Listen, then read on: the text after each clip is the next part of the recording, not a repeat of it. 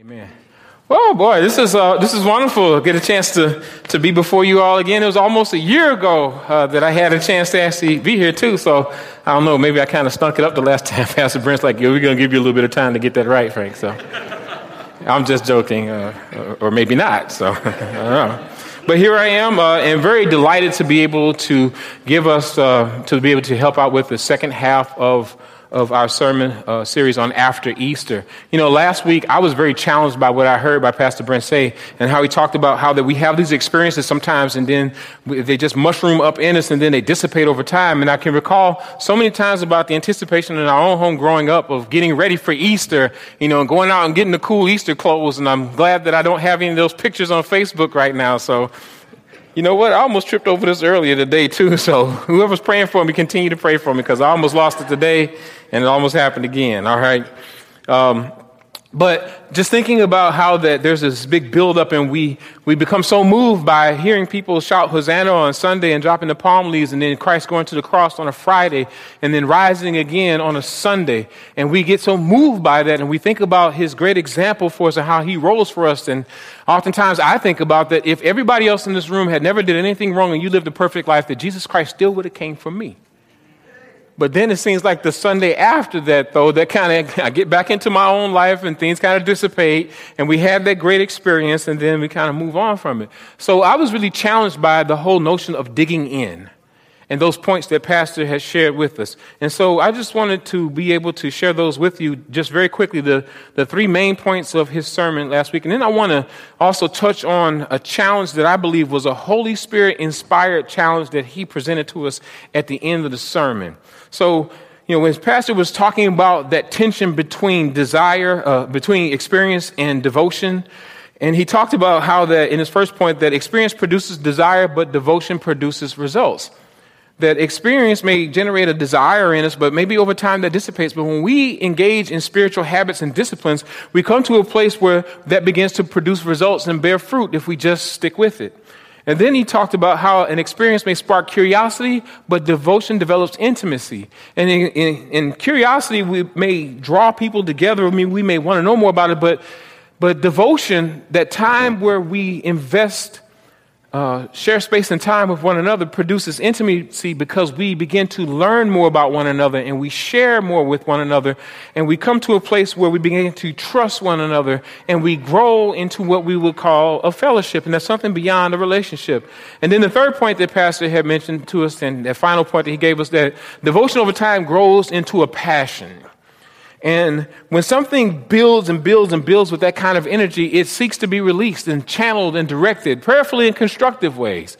And so what we would like to do, what I'd like to do for us today is to take a look at how Pastor was challenging us to dig in. And we're going to dig into those focal verses that he gave us, Acts chapter 2, verses 42 through 47. And I'm going to walk those out with us. But before I get to that, I'm going to tell you that I was really moved by what he said at the end.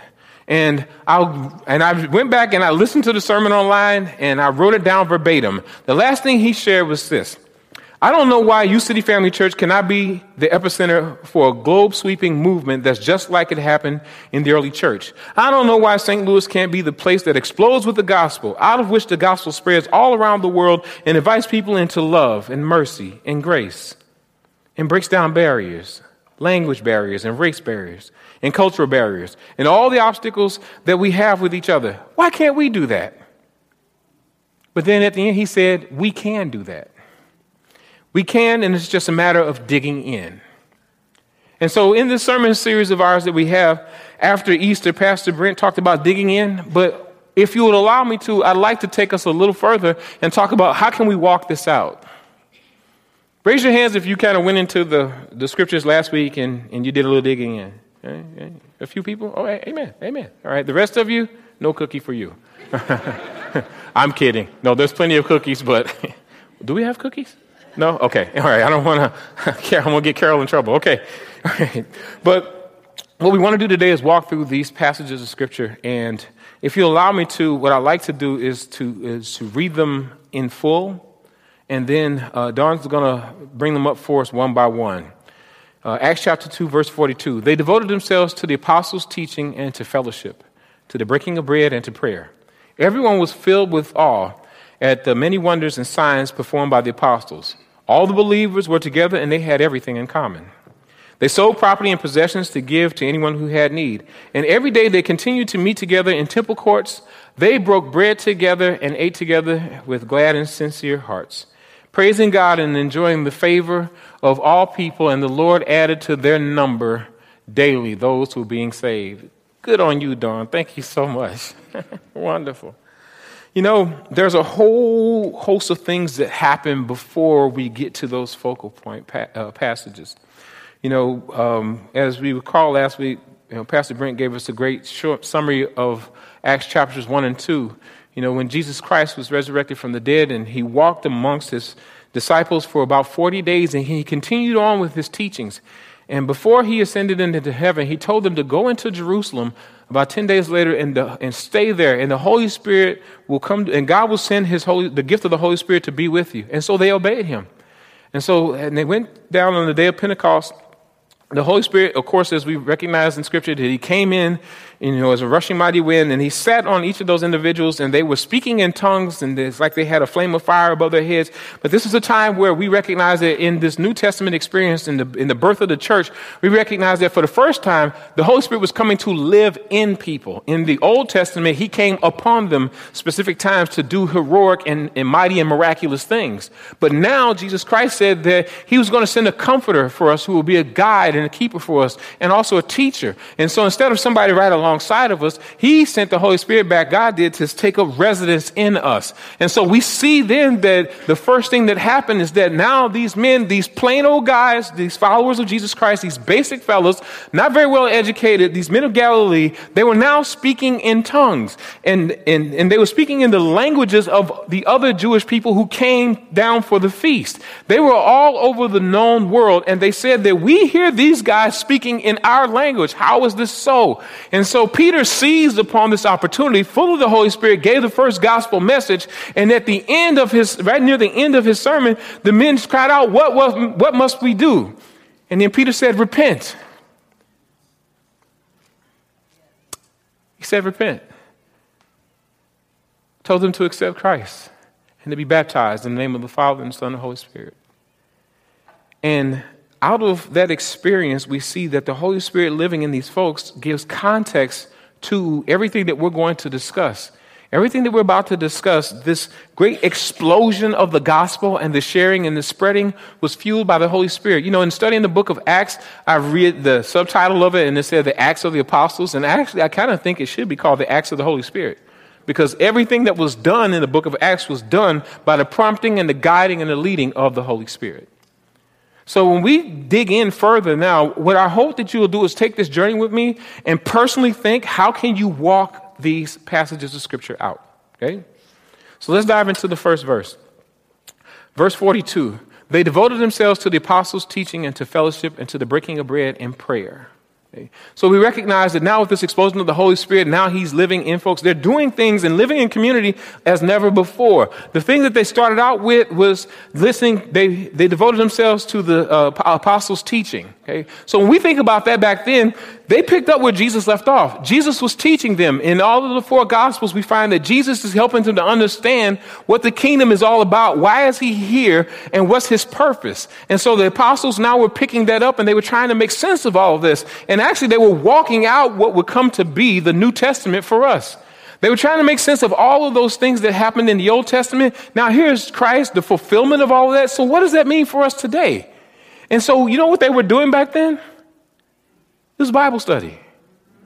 When they devoted themselves to the apostle teaching, it was just Bible study. But they were studying something that we would later come to know as the Bible, and they were also walking it out. And what they made sense of and the Holy Spirit inspired them to write down is what we're reading today.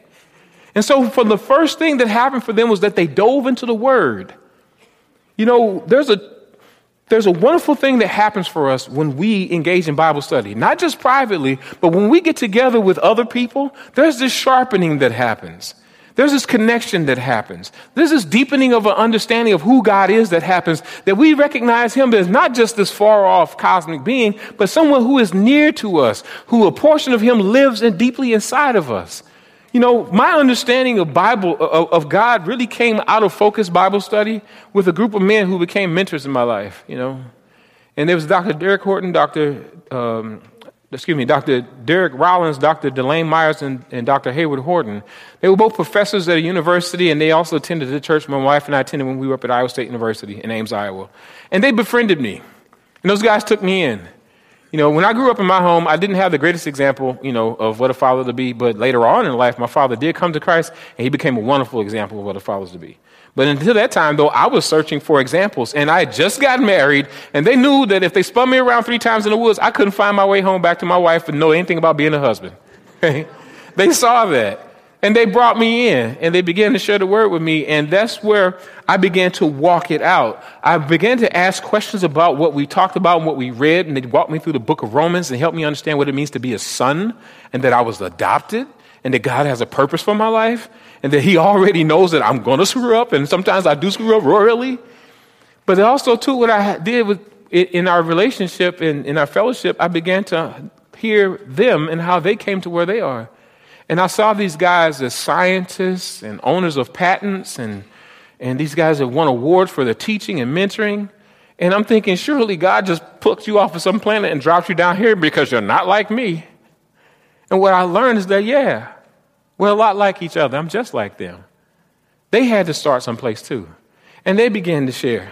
And as you go further into the scripture in verse 42, you see that they devote themselves to apostle teaching and to fellowship. They began to walk with each other in ways that they hadn't done before. That was Holy Spirit inspired, and there was a knitting together of their spirits. And they began to be more in tune with one another. Of course, the Holy Spirit is the same that's in you, is the same that's in me. And so, he's going to be consistent, but they began to fellowship with one another. And I believe that fellowship is a lot deeper than relationship. Okay. So, and I'll give you a quick example. My wife and I have been married for almost 26 years. Back up in Story County, Iowa, in the county courthouse there in the clerk's office, there's a document that proves that we have a bona fide relationship. It's called a marriage certificate. Okay? But I can be in one part of our apartment and she could be in another. I could be in a man cave doing whatever, and she can be out shopping and doing whatever, and we may not have fellowship that way. Now, we've got a document that says legally, we're married, and we have a relationship, It's kind of good for taxes. But beyond that, though, where is the knowing and being known and the knitting of our spirits together, that intimacy, that trust? And over time, our fellowship has grown because we have shared so much together. And my daughter, sometimes when she hears us speak, and my wife will say something, and then I'll finish it, or we will say it at the same time, she'll go, "That's scary." I said, "No, honey, that's fellowship." And then further on in this progression, we see too that they also were giving to the breaking of bread. Now, the breaking of bread was not just sharing a meal together with one another. They were also taking communion together. Now, for us, our habit is on Sunday morning that we would take communion, right? At the end of service, we would do that. But Jesus said, as often as you do this, think of me. So I remember what's flashing in my head right now is Anita Bryant, and some people know who Anita Bryant is, right? And she had this commercial. She said, "Orange juice, it isn't just for breakfast anymore," right? You can have it anytime. Well, communion is not just for Sunday. Jesus said, as often as you do this, remember me. And so they broke bread together. When they broke that wafer, they recalled a recent memory of Jesus Christ being flogged and beaten. When they drank the wine and when they drank the juice, they recognized that he said that this is his blood that seals this New Testament, this new agreement that we're under with God. And Paul fleshed it out and said, this is better than what we had before. And they recognized that recent sacrifice that he made. But they also came together in studying the word together, in fellowship, but they also recognized too that, this is not about us. And what we're studying today and what we're unpacking today is this fellowship and this explosion of the Holy Spirit. It happened at a time when there's intense persecution and harm happening to these New Testament believers. So underneath all of the oppression that was going on in their society, in their community, from Jews who they had parted from in following Christ, and also from Rome itself too as well, they had this intense fellowship going on that knit them together and gave them the strength, and there was gladness and happiness that went on with them too as well. And for them, in the breaking of bread, in the taking of the communion, they recognized that, this is not about us. This is about the Christ in us. I can recall times where when I came to that truth and I understood that it wasn't, that communion wasn't just about on Sunday morning, I went out and I bought a box of communion cups. Man, I had them at the house. Because you never know when some trouble is going to break out. And I remember having a person that I was working for, and he was quite a challenge, and it was really causing me a lot of stress in my life, and I started to bring these communion cups with me. And then I just knew that, and then the Holy Spirit let me know that, you know what, things are going to boil over today. And I would go back to my office before I had to encounter this person, and I would open up the cup, and I would take that wafer, and I would crack it, and I remember I said, Jesus, your body was broken for me. And then when I would sip the juice, I said, and your blood was shed for me. So it's not about me. And what I didn't share with the first service, I'll share with you today, and preferably it'll be on video so they can see this, is that here's what happened to me. After that, I began to pray for him. And then when we had these explosive encounters, I wasn't mad and angry and upset. I didn't take it personal. Because in the moment, it was about Jesus Christ. And Lord, what did you want me to see differently? And you know what I saw? I saw somebody who was no different than I was, who needed a Savior just like I needed a Savior, and who needed prayer just like I need prayer. And so he didn't become this hostile person, this person with horns, that I need to fear. He became the object of my prayers for the next couple of months. That's how they got through. They prayed for their oppressors. They remembered that, you know what? Jesus said that the student is not greater than the master, meaning that what he got, I'm going to get. And it was brought into context, but Jesus Christ also did not enter into his ministry until the Holy Spirit came upon him. And so that had to be discussed. Well, how did he do it? He had help down on the inside. God had God inside of him to do godly things.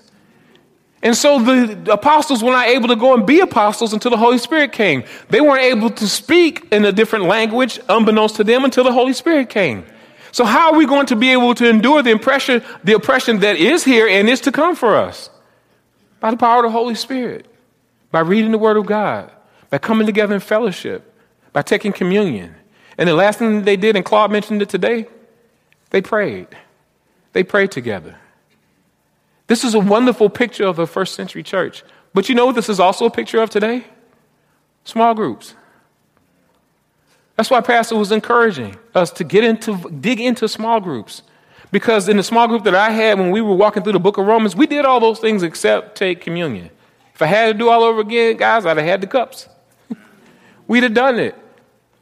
But we helped to propel each other forward. We listened to one another. We grew together. We shared our faults, our sins with one another. And we did it in a non-judgmental way. When you have the Holy Spirit living in you, you also have the love of God living in you.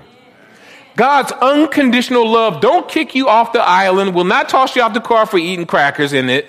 That kind of love that will look at you where you are and love you there anyway. God is not moved by us in the sinful condition that we're in. He's not moved by it. He's not shook by anything that we've done that we think we've hidden from him, because he's everywhere. And he continues to reach after us. He is relentlessly pursuing after us. I'll share this with you that I didn't share earlier today, but if you take a look in Psalm 23, in around the 6th verse, it said, goodness and mercy shall follow me all the days of my life. That word follow me means to relentlessly pursue me and chase me down. And that's what God is doing. But he wants to do that through us. We are here after we've been saved. He didn't just carry us off. He left us here to be his representatives on this earth, to share that unconditional love, because people are dying for authentic relationships. They want to connect with somebody that's going to love them as they are, but we love it that Jesus Christ doesn't leave us the way he found us.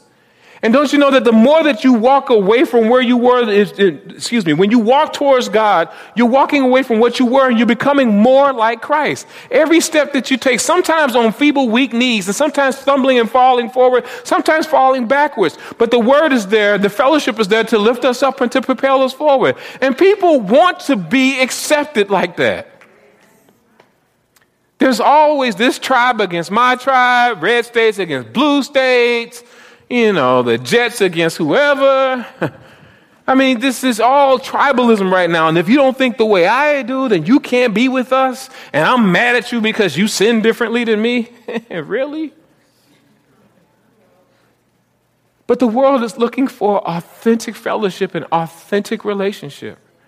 And it's found in this passage. They devoted themselves to the apostles' teaching, Bible study, fellowship. There's something beyond relationship. The breaking of bread, taking communion, and remembering what Christ did, making it about him. And then also prayer. It brings us to I had a point to make here. I'm so caught up in it. I love Bible study. But the point to be made here is that the devotion that we recognize here is fueled by the Holy Spirit. For those of you who are following along in your programs, we recognize that this has to be recognized as a Holy Spirit-induced endeavor. And I'm going to talk about why that is in a little bit. Okay. So in verse 43, everyone was filled with awe at the many wonders and signs performed by the apostles. Okay. So how do we walk this out? Well, we recognize here in this passage that devotion, as is described in the previous verse, devotion will awaken in us a sense of awe. Now, back then, the apostles were performing miracles like Jesus did. They were healing people. People were being raised from the dead. The lame man was made to walk again. And they were doing all these awesome things. Now, today, we kind of don't see a lot of that. Sometimes on the mission field, we hear about fantastic things that are happening by faith on the mission field. But here today, I think that we're kind of calloused a little bit. This is kind of like the Spielberg generation. We've seen a lot of special effects, right? And as Pastor talked about how an experience sometimes can not be enough. It can leave us wanting. Well, what if we did see the miraculous? What if we did see God's hand poke out of the sky and point to someone? What if we see somebody, at a funeral, he gets up and goes, what y'all all doing here for? Maybe we will be stirred by that, but somehow, some way, I think that we just might want more of that. We would look past the God that's doing it, and we would go, hey, you know what? We need to go to UC Family Church because somebody's going to get up from the dead, y'all. Get your popcorn ready. Just get your popcorn ready. But I think that there's also a way for us to come to a sense of awe without having to see someone resurrected after 3 days. And I think it could be found in the book of Proverbs. Book of Proverbs, chapter 3, verses 5 through 6, it says, trust in the Lord with all your heart and lean not on your own understanding. In all your ways submit to him, and he will make your paths straight. For me, this passage is a picture of a trust-filled, voluntary mindfulness of God. Is that when you come to understand who he is through Bible study, and when you listen to other people's testimonies, you begin to want to trust him for what they trust him for. Isn't that the old saying that, well, what he did for you, I'm sure he can do for me? And it might not be the same way because he's drawing us as we are. But we recognize, though, if he's faithful in you, then, yeah, he's going to be faithful to me. And so I recognize that for me, I came to a sense of awe in who God is and his awesome power and awesome wonder just through Bible study and then people's testimony. And then I was testing them for myself. Well, Lord, can you help me with this? I'm struggling in this area of my life. There's a sin that has dominated me. Can you deliver me from it? Lord, can you cause me to be more loving in the moment? Can you make me be thoughtful? And I started to see things happening and changing for me. And I began to have a deepening sense of awe and wonder about this wonderful God who is my daddy. That's my father. He is my Abba Father, my daddy Lord. Calling him daddy does not reduce his lordship, but for me, it comes to an acknowledgement of his closeness to me. And I'm his son. And if I have his heart and I pray a prayer in faith and obedience, he'll do those things that I ask him to do because they're in line with his will. That had developed in me this great sense of awe and wonder in who he is. But for me, like I said, it was a willful mindfulness, a voluntary mindfulness of who he is. Even more so, I started to go to him not just for the big things in life, but just for the little things. After giving our tithe and offering, and we pray and ask God, so what do we do with the rest? That's when you really trust him. Because, with that 90%, though, we go like, yeah, pay the bills, and, we'll give me some shoes. We're going to take this trip. We're going to do some other things. But I recall that there's times where my wife and I were praying, and through fellowship with other people and our hearts being knit together, we recognized that they had a need. Now, I understand that we give our tithes and offerings to support the ministry, and I understand that the church does help people. But, as I said before, all of these endeavors are Holy Spirit inspired. And there was times where the Holy Spirit had Rose and I come alongside somebody to cover their rent or to go buy some groceries. Or there was a young lady whose husband had left her and she had this beautiful daughter, this was before we had children. And Rosa, she about adopted that girl as her own. And so she gave me this look like, I'm going to go spend some money. And I gave her a look like, I know you're finna go spend some money. And so she did. And she bought very thoughtfully clothes for this little girl. She was entering, I think, kindergarten. But kids grow fast at that age, right? And so the Holy Spirit led her to help her get several outfits that were at different levels and stages. That was the level of thoughtfulness that the Holy Spirit implanted in her. And when I found out, it's like, you had a trunk load of stuff. She's like, well, yeah, but the baby grows. And I'm like, you know what, Holy Spirit, I'll just trust you with that. But it's an example of how that in a spirit-guided and directed way, that he may cause us to intervene and deal with the felt needs of individuals right then and there. And then from there, we can share with them that I have these means because God provided these means. And there's been times where Rose and I, and I had a previous set of ministry responsibilities as a deacon in the church and was praying, and we were praying, and then the Lord said, go and help this family. And so there was a knock at the door, and the family had been praying for somebody to come along and help them. They had no food. And we showed up with a trunk load of groceries. That was the Holy Spirit in that family causing that felt need to be transferred over to my family, and it spurred us on. And we knocked at the door, and it was just there. There was a time when my wife was dealing with cancer, and not once but twice. And I shared a little bit of that testimony in the past. And I had a great job taking care of us, and that job closed, and then I was on half of the salary. And so we were at risk of losing our home, and we just got on our knees and prayed. And the church that we were part of for 15 years and helped to build up and grew up, they had a business meeting. We prayed, and we just said, Lord, we're about to lose our home. We don't know what to do. She's still going through treatment. That's stressful on us. We don't have enough to take care of the mortgage. We got a knock at the door. Our pastor showed up. He said to someone at the business meeting, he said, we need to do something for you all. And they recognized the 15 years of commitment you made to this church. So we're going to take care of your mortgage for 6 months. We didn't tell the soul. But that's what fellowship does. It knits us together. It helps those needs to be made known. Isn't that wonderful when those things happen?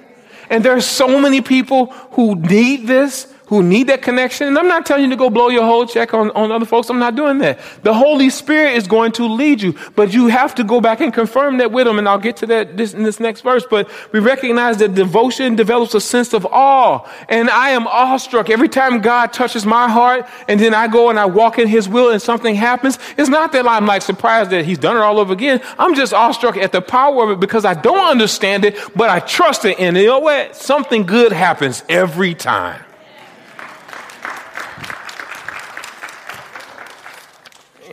So verse 44 and 45, it says, then all the believers were together and had everything in common, and they sold property and possessions and give to anyone who had need. When we are focused on devotion like that, devotion helps to develop in us a sense of unity and also commonality. Well, we recognize when we are in fellowship with people and we're praying with them and we're reading the word, we recognize what the scriptures tell us. All have sinned and we've all fallen short of the glory of God. So I'm no better than you and you're no better than me. And we all need Jesus. Amen. I think that if we would really understand the gospel and recognize that at the foot of the cross we're all equal, then, a lot of these things that we sense and see happening in our community, I think that what we need to do is we need to understand how to share the gospel. Because somebody who has heard and responded to the gospel and has a transformed heart, they won't respond in the ways that we see sometimes in this community. They talk about how divided St. Louis is and the Great Delmar Divide. You know what? Rather than, and I know that we talk quite a bit about social justice, but I think that if we would just understand the gospel and share the gospel and leave room for the Holy Spirit, that there would be a lot more justice. Because when you are sold out and you are under the direction of the Holy Spirit, you will not behave in an unjust way. And you will speak up, even when it might cost you your job. You will speak up. Even when it might not be good for you. And again, I'm not saying do this like, hey, I'm going to work tomorrow. I'm going to tell the boss, hey, you need to change. I'm not saying that. But what I am saying, though, is that if you come in that close fellowship with the Lord and you're listening to the Holy Spirit, he will put things in your heart to say in a non-judgmental way and say, we can do better. Hey, that person needs a shot. No, we shouldn't behave that way. No, I think we need to kind of reconsider the decision that we've just made here. And we can do better. Now, we may get a little bit coming back our way, but Jesus Christ said that, hey, the student is not better than the master. When Jesus Christ, he came and turned the world upside down, actually, he was trying to get the world to be right side up because it was upside down. Well, there is resistance to that, and we can expect that. But we can also endure it because we have the same Spirit living within us as he had living within them. And it said all believers had everything in common. They sold property and possessions to give to anyone who had need. You know, and Pastor Brent, he touched on that, but he went past that because I really believe he didn't want to get the sense that he was saying across the pulpit, go sell things. Now, there are some ministries that will tell you, hey, go sell this and bring it here. Bring it to our feet. You know, go sell this and bring it to us. That's not what this ministry is. And I thank God that this ministry is not that way. I thank God that this ministry teaches from the Bible. I thank God that we have a pastor who's faithful to the scriptures. And I also thank God that Pastor Brent has a heart for everybody. I see him fellowshipping and having lunch with all kinds of folks. And when I get a chance to get my turn in with him, he's telling me about the wonderful people that he has met. And you know what? No two people are alike. They don't have the same testimonies or the same stories. That's inspiring to me. And that's why I can look out over here and I can see a representation of heaven, because everybody of all stripes who says yes to Jesus Christ will be there with Jesus. And we're living that. And we see that manifested in what we do. But I also want to help you understand that if the Holy Spirit is propelling you to do something big, go back and test it. And I want to caution you, because there are some people who prey on Christians, especially generous ones. And so the Holy Spirit also comes with wisdom. He will let you know what to do and how to do it. There's times, that when I'm meeting people and things, I'll keep a couple of dollars in my wallet. You know, a guy wants to run up to me and ask me, hey, I'll pump your gas for whatever. You know, I'm at the gas station and things. I'll pull it out and I'll share with them, but I'll say, hey, I'll give you the $2, but I want to buy 2 minutes of your time. And then invariably, they're in a shabby condition. They look like they might be homeless. They may have a habit. Who knows? But I say that, look, I want to tell you one thing, and then I want to pray for you. I just want to buy 2 minutes of your time. And invariably, I tell these guys that, you know what? God never intended this for you. When he made man, he did not intend this for you. And then after that, I pray a prayer for them. And most times they accept it. Now, I know that sometimes the Holy Spirit is letting me know, hey, you need to do this, but he's going to take that $2 and he's going to add some more with it. And he's going to go get high. And then there's times where he's going to take that $4 or $5 and he's actually going to go feed his children. But you know what the Holy Spirit's telling me to do? Give. And he's going to take care of the rest. And there's this one guy, I knew that he was going to go get high, right? So, and I was going to give him $5, and I looked at him and I said, look here, you know what? You take this $5 you get high with, it's going to be the worst high you ever have. And he looked at you like, he took it, you know. I was like, no, we pray over our money, man. So, you know, you take that, do something wrong with it, but you're going to hate it, you know, you're going to hate it. And he had this look on my face like, dude, I don't know, you know, I really want to. But like I said before, all of these habits and practices, these are Holy Spirit inspired. And you have to trust God, and you have to trust him in the moment. And he'll confirm it. And if you're doubtful of it and you hesitate, don't worry about it. He's going to give you another shot.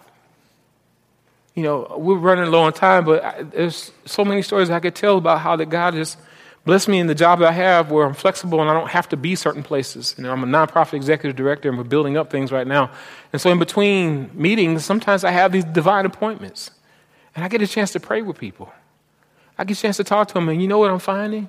People are hungry for connection. I prayed with a guy, and afterwards I hugged him, and he said, man, nobody's touched me in 5 years. That broke my heart. He says, I know I'm filthy and dirty and I can't get away from this habit I got and things. He said, but nobody touched me in 5 years. I don't even know what that's like. At my house, we hug and sit next to one another, and my daughter comes and bumps me with her head in the chest, and we're always some affection. When I see my mom, she like wets up the side of my face, you know, like, boy, how you doing? You know, we have that kind of family, and, you know, and we're huggers, and we love people and things. And I don't know what that's like to go 5 hours without somebody touching me in a loving, caring way. And here he went 5 years. People are literally dying for this type of fellowship. And we're to bring it to them. And so to finish up, in verse 46 and 47, it says, every day they continued to meet together in the temple courts. They broke bread together in their homes and ate together and with glad and sincere hearts, praising God and enjoying the favor of all people. And the Lord added to their number daily those who were being saved. You know what they were living out? Jesus said that they will know that you're my disciples by the love that you have one for another. They were loving on each other in a fierce way, in a public way. And people wanted some of that. And it said that they were adding to their numbers daily people who were being saved. Bible study, fellowship, breaking bread and communion and prayer. Those were catalytic things fueled by the Holy Spirit that caused an explosion of the gospel. And so I want to bring you back to what Pastor Brent had said to us at the end of last week's sermon. He said, I don't know why you City Family Church cannot be the epicenter for a globe-sweeping movement that's just like it happened in the early church. I don't know why St. Louis can't be the place that explodes with the gospel, out of which the gospel spreads all around the world and invites people into love and mercy and grace, and breaks down barriers, language barriers, race barriers, cultural barriers, and all the obstacles that we have with each other. Why can't we do that? He didn't leave it there. I believe the Holy Spirit inspired our pastor to say, we can do that. We can do that. We have to have the attitude, yes, that's us. He's talking about not us, personalize it. He's talking about me. I can participate in these things. I can invite people into fellowship. You know, I might not be the best Bible study teacher, but I can take a verse and we can walk it out together. I'm going to get me some communion cups. We can take communion and we can make it be about Jesus. We can grab hands and we can pray and we can invite God in to intervene, or we can just pray and be and have a prayer of thanksgiving and just adoring God in prayer. There's a time when Pastor Brent had invited us and a couple of couples over to his house, and I was talking about this on the phone last week. I said, Pastor Brent, you know what you described? That was happening at your house. We came together. We had great fellowship. We talked about the Word of God. And each couple talked about how they met one another and encouraged each other. And then we broke bread. We ate the food. We didn't do communion. But then Pastor Brent broke out a guitar and he sang. My daughter got on the piano. And another person's daughter sang as well too. And we had that kind of fellowship. It doesn't have to be just Pastor Brent. There's over 200 of us. So when we talk about there being an explosion, it's waiting to be ignited. So I, along with Pastor Brent, are inviting you to dig in. And now, folks, let's go walk this out. Father God, in the name of Jesus Christ, we give thanks, Lord, for this time of breaking the bread of life together. Father, let us be doers of the word and not hearers only. There's a whole world out there that's dying for authentic relationships, authentic fellowship, Father. Help us to move past our fear and give us a confident hope, Lord, that when we engage in these things, you will meet us right there, Father. And Lord, you said that if we would do these things, Lord, you will be there and you will do what we ask. And so, Father, I just give thanks for the testimony that's to go forward. And we just ask, Father, in the name of Jesus Christ, that our numbers grow daily, just like the word says. In Jesus' name we pray. Amen.